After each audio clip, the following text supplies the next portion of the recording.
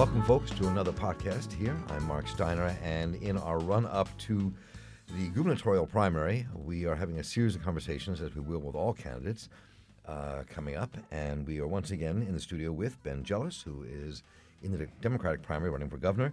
He made an announcement that Susan Turnbull, the former vice chair of the Democratic National Committee, will be his running mate, and she is in the studio as well. And Ben and Susan, welcome. Good to have you both with us here. Great to be with you. Thank you. It's good to be here. So let's guess the most natural question is, why did you pick Susan and why did you accept?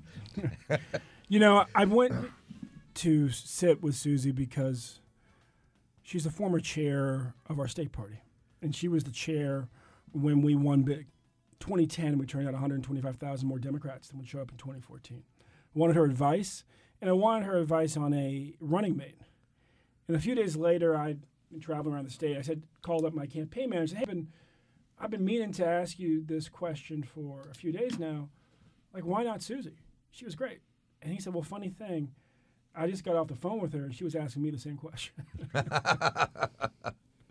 And you, Susan? Why did you decide to run for lieutenant governor after all these years in politics and doing what you've done?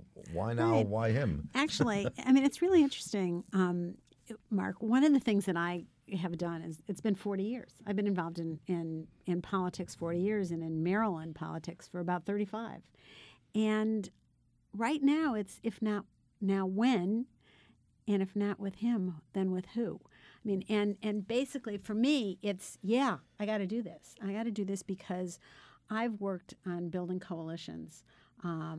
What you don't know about me probably is that for the last 7 or 8 years, I chaired 2 major national Jewish organizations, Jewish Women International, which focuses a lot on women's empowerment as well as working against sexual and domestic abuse.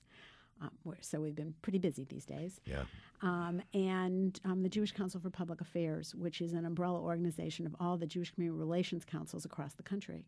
And all we've done is build consensus and build coalitions. And if right now, if there's anyone in this country who's a coalition builder, anyone in our state that's a coalition builder, it's the man who was named Baltimore, Maryland Person of the Year for his work on marriage equality, on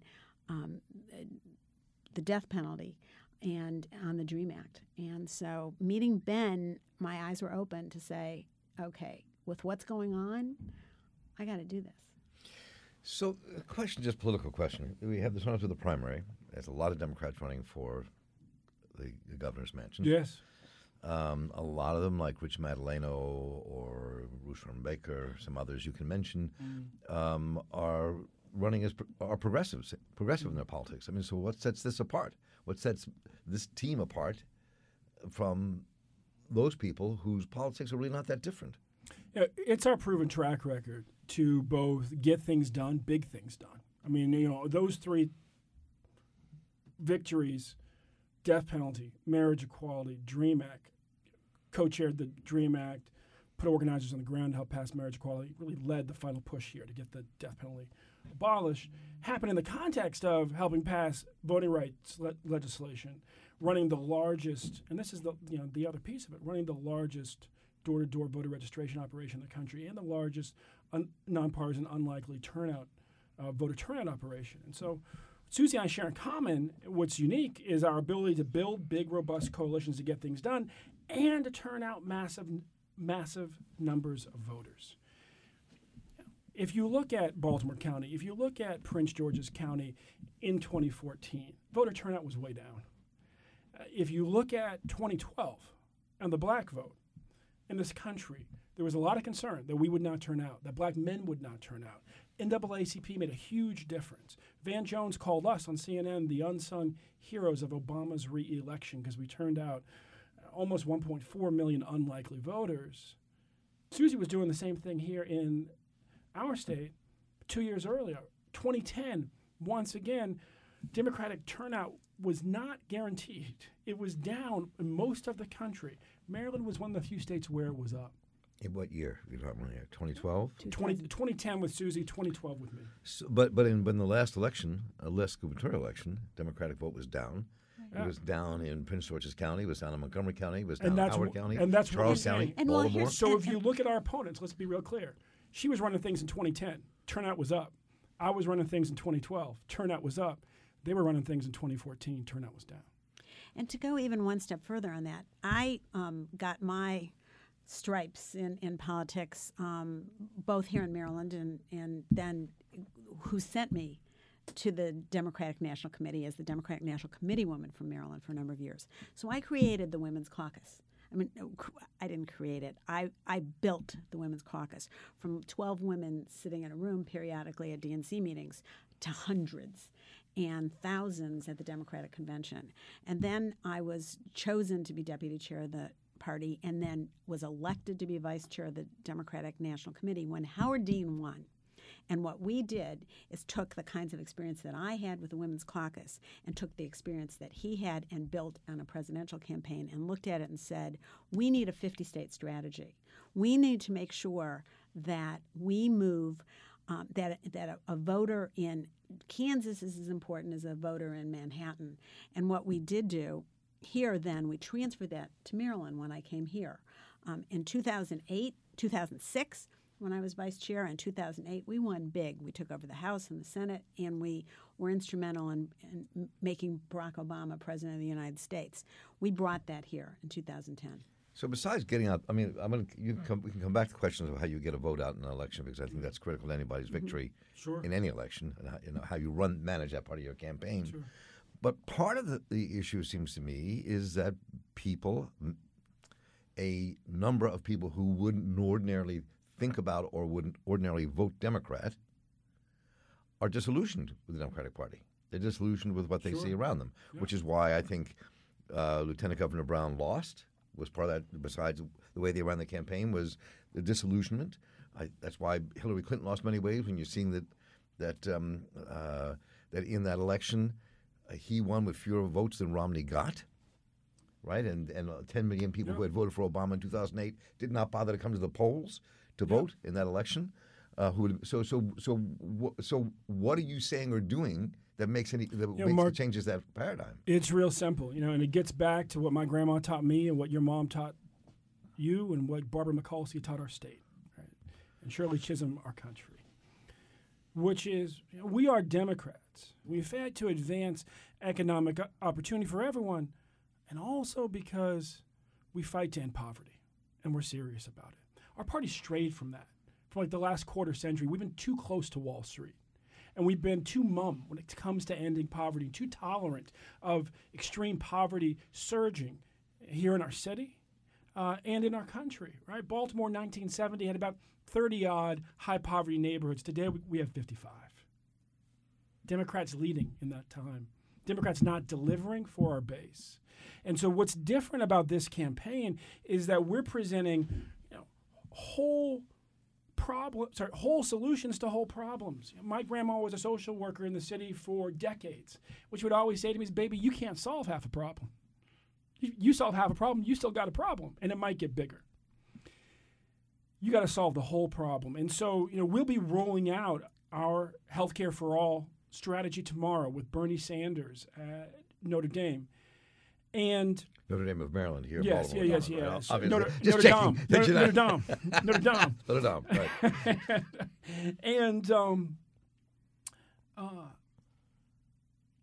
And we are specifically not doing what other folks are doing in this race. They want to call for a public option. Do the research. You look at the Rand Corporation, right? Centrist thought, think tank.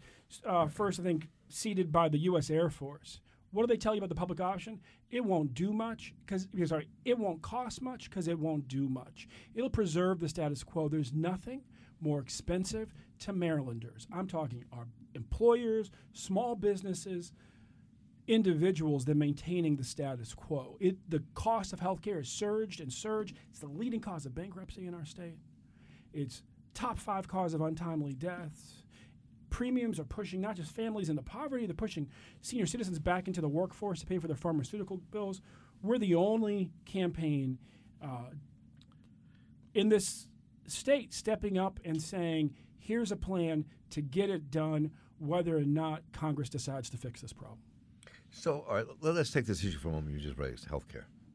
So the push in the coming legislative session will be a push by Vinnie DeMarco and other groups, other people who are public health advocates in the state on the Democratic side to ensure that what is being gutted in Washington will be rebuilt in Maryland, in what we call Obamacare, in terms of the uninsured having to be part of an insurance, part of the pool itself. So the question is, that's where the Democrats seem to be going. How does a single payer system work in a state alone? How does that even begin? How do you think about that? And what pays for that? I mean, how do you do that? How does that politically happen? So the beauty of it, I mean, again, you can go back and look at, for instance, the study that the Rand Corporation did on the state of Oregon. This saves us money, period. We are better positioned than any state ever has been to create a state-based Medicare for All program. How does that work in practical terms? Sure. I mean, let me just kind of walk you through why we'll be able to succeed where others haven't. Take the state of Vermont, for instance. Basic problem there was economies of scale. We're 10 times larger. We also have an all-payer system, which is a step in that direction. It's already proven that it's saving us. Ever since Martin O'Malley updated and put in place what we have now, at the end of his term, saved about $429 million. Then you have the fact that we have the hospital waiver, one of the 2 or 3 big waivers that you have to have. And finally, we're one of the wealthier states, one of the more robust economies in the country. For all those reasons, we can get it done here. When we do that, we will save money because we will reduce overhead. You look at American private insurers, their overhead is typically twice as high as the system in Canada and the systems in Western Europe, and 5 times as high as Medicare. So there's a lot of unnecessary overhead we can cut out, 1. 2, while the federal government cannot get us a better deal from Big Pharma because they have prohibited themselves from doing so, they have not prohibited states and localities from doing just that. So we can get a better deal from Big Pharma. We can also expand the existing all-payer system in ways that are already being talked about in the state legislature but haven't happened yet. And finally, we're able to get larger economies of scale. Again, this gets back to sort of the engine for getting a better deal from Big Pharma, but it also means you can turn to a state like Vermont and say, hey, you were too small to do this by yourself, but we've done it, you can join our program. And so you can actually continue to expand your economies of scale ultimately by making it possible for other states, typically smaller states, to join our program. So I mean, I know there'll be a lot of pushback during the campaign about how we afford to do these things, But this is one place where we save money, and again, our all-payer system has already shown us where we can save money. We can't equate change with more expensive. Some things will cost money, some things will save money. This is something like ending mass incarceration that saves money. So let's take a couple of the issues here that we're facing in the state, and how you build a consensus in the state around these issues, and how you all would build a consensus. We're watching Baltimore flail around the violence that has erupted in this city, and it's significant, really significant. And you also have a city where the plurality, if not the majority of people in the city, live in communities or surrounded by communities that are desolate, isolated, and I would maintain are in the worst condition that I remember in my life, and I'm 71 years old and grew up in inner cities. And you and my 76-year-old mom who desegregated Western High School say the exact same thing. I've never seen it this bad. Yeah. People are feeling desperate and isolated. Yeah. She cries. When she drives down Pulaski Street where she grew up, my mom cries every time. It's horrible what we've done, what we've allowed to happen. Yeah. So what's the response from the state government to that, A, and B, how do you make people in other parts of the state even interested or care about that and being willing to do something about what is being faced in the city of Baltimore, which is not the largest voting center in the state, just to put a political question in there. So, I mean, where do you begin? Well, I think it goes, Mark, beyond politics, and it goes into people. And I think people in our state showed a lot many years ago when they were looking at balancing school funding. That particularly in Montgomery County, they went out and they said, okay, we need to do this. We have an emergency now in Baltimore. We have an emergency with the opioid crisis. We have an emergency in our state with guns. We have an emergency in just this pure poverty. And I think that what Ben and I want to do is say, okay, we got to do big things again. And you start with ending mass incarceration and spending money places where spending money that isn't going to build hope and build opportunity. This last summer, the movie that was out about the Baltimore Women's Academy, it touched, it was an amazing story because it talked about 34 young women who were in a charter school that then had opportunity and then were going on to college. They were going to all different kinds of colleges, but they were going to get higher education. And so education is the basis of everything. I know for me, I didn't grow up in Baltimore, but I grew up in a two-family house, and my dad drove a cab, and I went to college on a mass collection of financial aid, a patchwork quilt, basically. Right now, someone graduating from school, if they graduate in Baltimore, is faced with college costs that could be beyond the pale. And the idea of having loans just doesn't make any sense. I graduated college with loans, and I know now, looking at it for my own grandchildren, I'm looking at what college costs are going to be 18 years from now. We have to build a system so that we take the money back. If it means rainy day funds are for rainy days, and we have a rainy day here. We need to invest potentially. Ben has come out with a tremendous opioid addiction program that's not just for Baltimore, but is for across the state, where you bring people, you deal with the problems as we have them, not in a way that doesn't get results.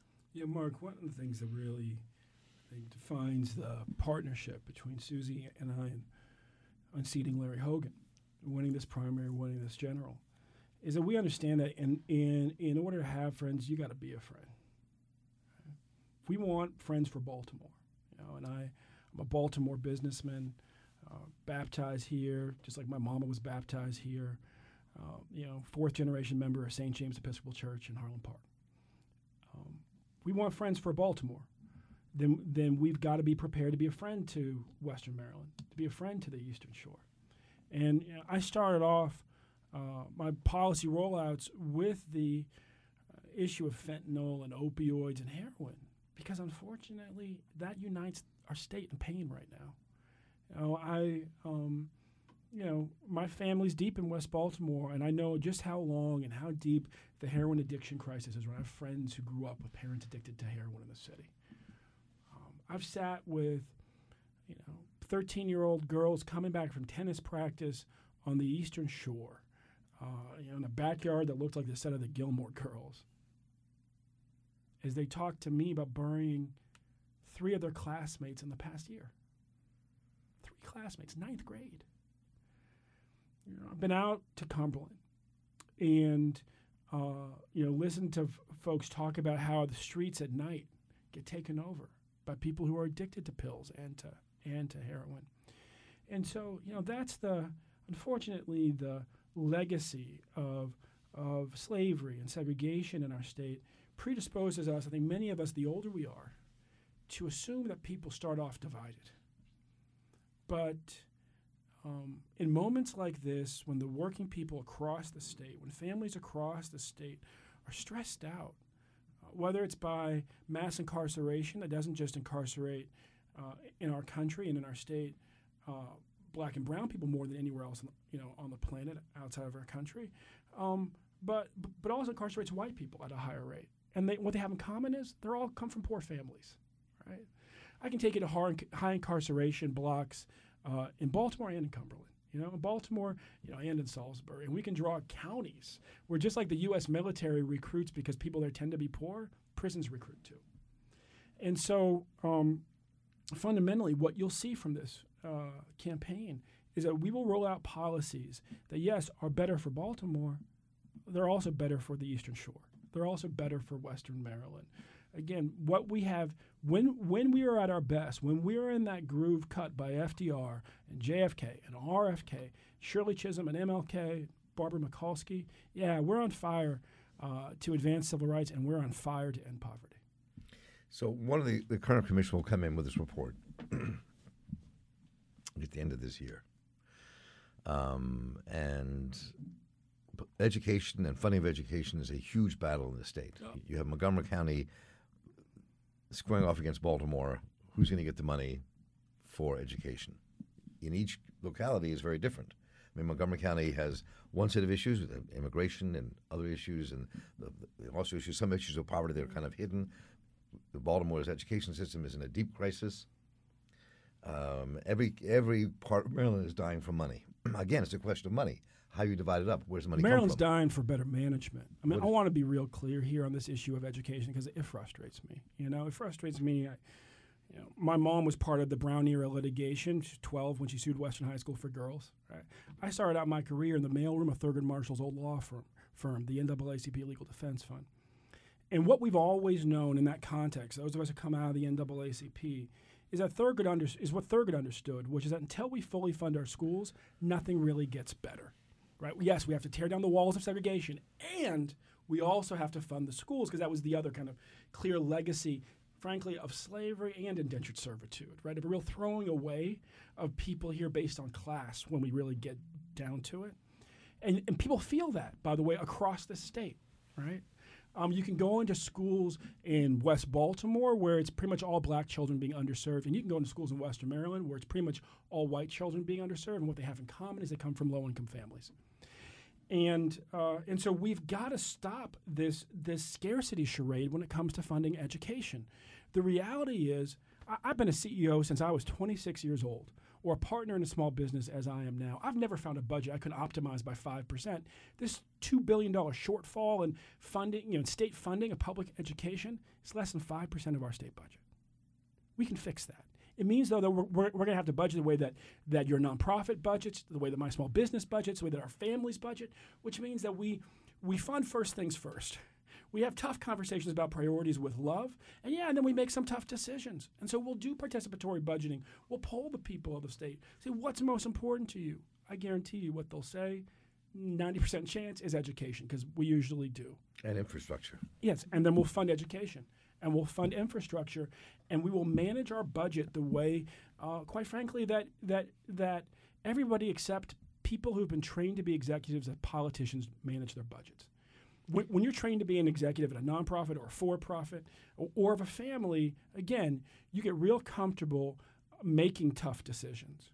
When you're trained to be an executive as a politician, you try to avoid them at all costs because you don't want it to cost you your next election. I'm willing to risk my next election, my re-election, getting a bit ahead of ourselves here on fully funding education and making the tough decisions that we're going to need to make to do that. And Mark, it's all about people, too. It's about, so when you're looking at a budget, and I think what Ben and I have always done is it's, okay, how does this affect people? That's the bottom line. And what are the stories? And what I think one of the reasons why I'm so excited about running with Ben is because we're going to be asking those questions. Like, what do you want? What do you need? Tell us your story. I was really fortunate in our state because I asked a question, we changed things. And I don't know if you remember the story, but in 1992, my mom had been living in a nursing home for 7 years. And during that time, no one ever checked to see her breasts. And she never had a mammogram at all. And one day, breast cancer was discovered, and 2 weeks later, she was dead. And after that happened, I said, this can't be. And because I cared about getting involved and making a difference, I went to see then Governor William Donald Schaefer. And what we did was create a task force that made recommendations. And from that day forth, In 1994, on Mother's Day, women in nursing homes in the state of Maryland were screened for breast cancer and men were screened for prostate cancer because no family should ever suffer like that. Well, I have to tell you, it's the stories. It's the stories that we're going to hear. And then the money comes from the stories. The programs come from the stories. And in that case, we didn't need to get legislation to get it done. We got it done because we brought people together in the nursing home industry, in the nursing industry, in the medical profession to say, you got to do this. So a political question here. So we're as we wind out, I mean, you have a rally coming up with Bernie Sanders at Wednesday, right? Yes. Mm-hmm. Here in Baltimore. Yep. Healthcare for all. Yes. So 2 questions. Why that rally? Yeah. Why Bernie here now? And B, the reality that Bernie lost in Maryland. Yes. Well, the time changes things. I co-chaired Bernie's campaign in Maryland. And then he was not the most popular political figure in our state. Today he is. And so, we know at that rally, there'll be a lot of folks like me who voted for Bernie. There'll be a lot of folks like Susie who didn't, who are ready to say it's time for healthcare for all. We've got to do this so that my family's not bankrupted again. We've got to do this so my small business can thrive. And so, we're bringing Bernie in on this issue because there's nobody more credible in our country or our state. So let me ask this. Let's end with this political question here, since you just said you spurred something on what you just said, Ben. And Susan, so you worked for Hillary in the last campaign, right? Actually, I worked for the ticket once the ticket came to be. So what do you think about how do you unite that in a state like this? This is the Democratic Party itself is really divided. Yeah, that's on this what issue, right? That's what right? we do. I mean, that's who we are. Right. I mean, basically, this isn't going to be about the 2016 election. This is going to be about the 2018 election, the 2020. If there was anything that tells you that is starting with the day of the Million Mile March, there were people who voted for everybody at that rally. Jill Stein, Hillary Clinton, Bernie Sanders, everybody. Everybody. And they came out in numbers that were record-breaking for good reason. And then the inspiration of that rally made more people take more actions than anything I've ever seen in politics. I went to a 9/15 rally against the tax bill a few weeks ago. On a Saturday morning, 500 people.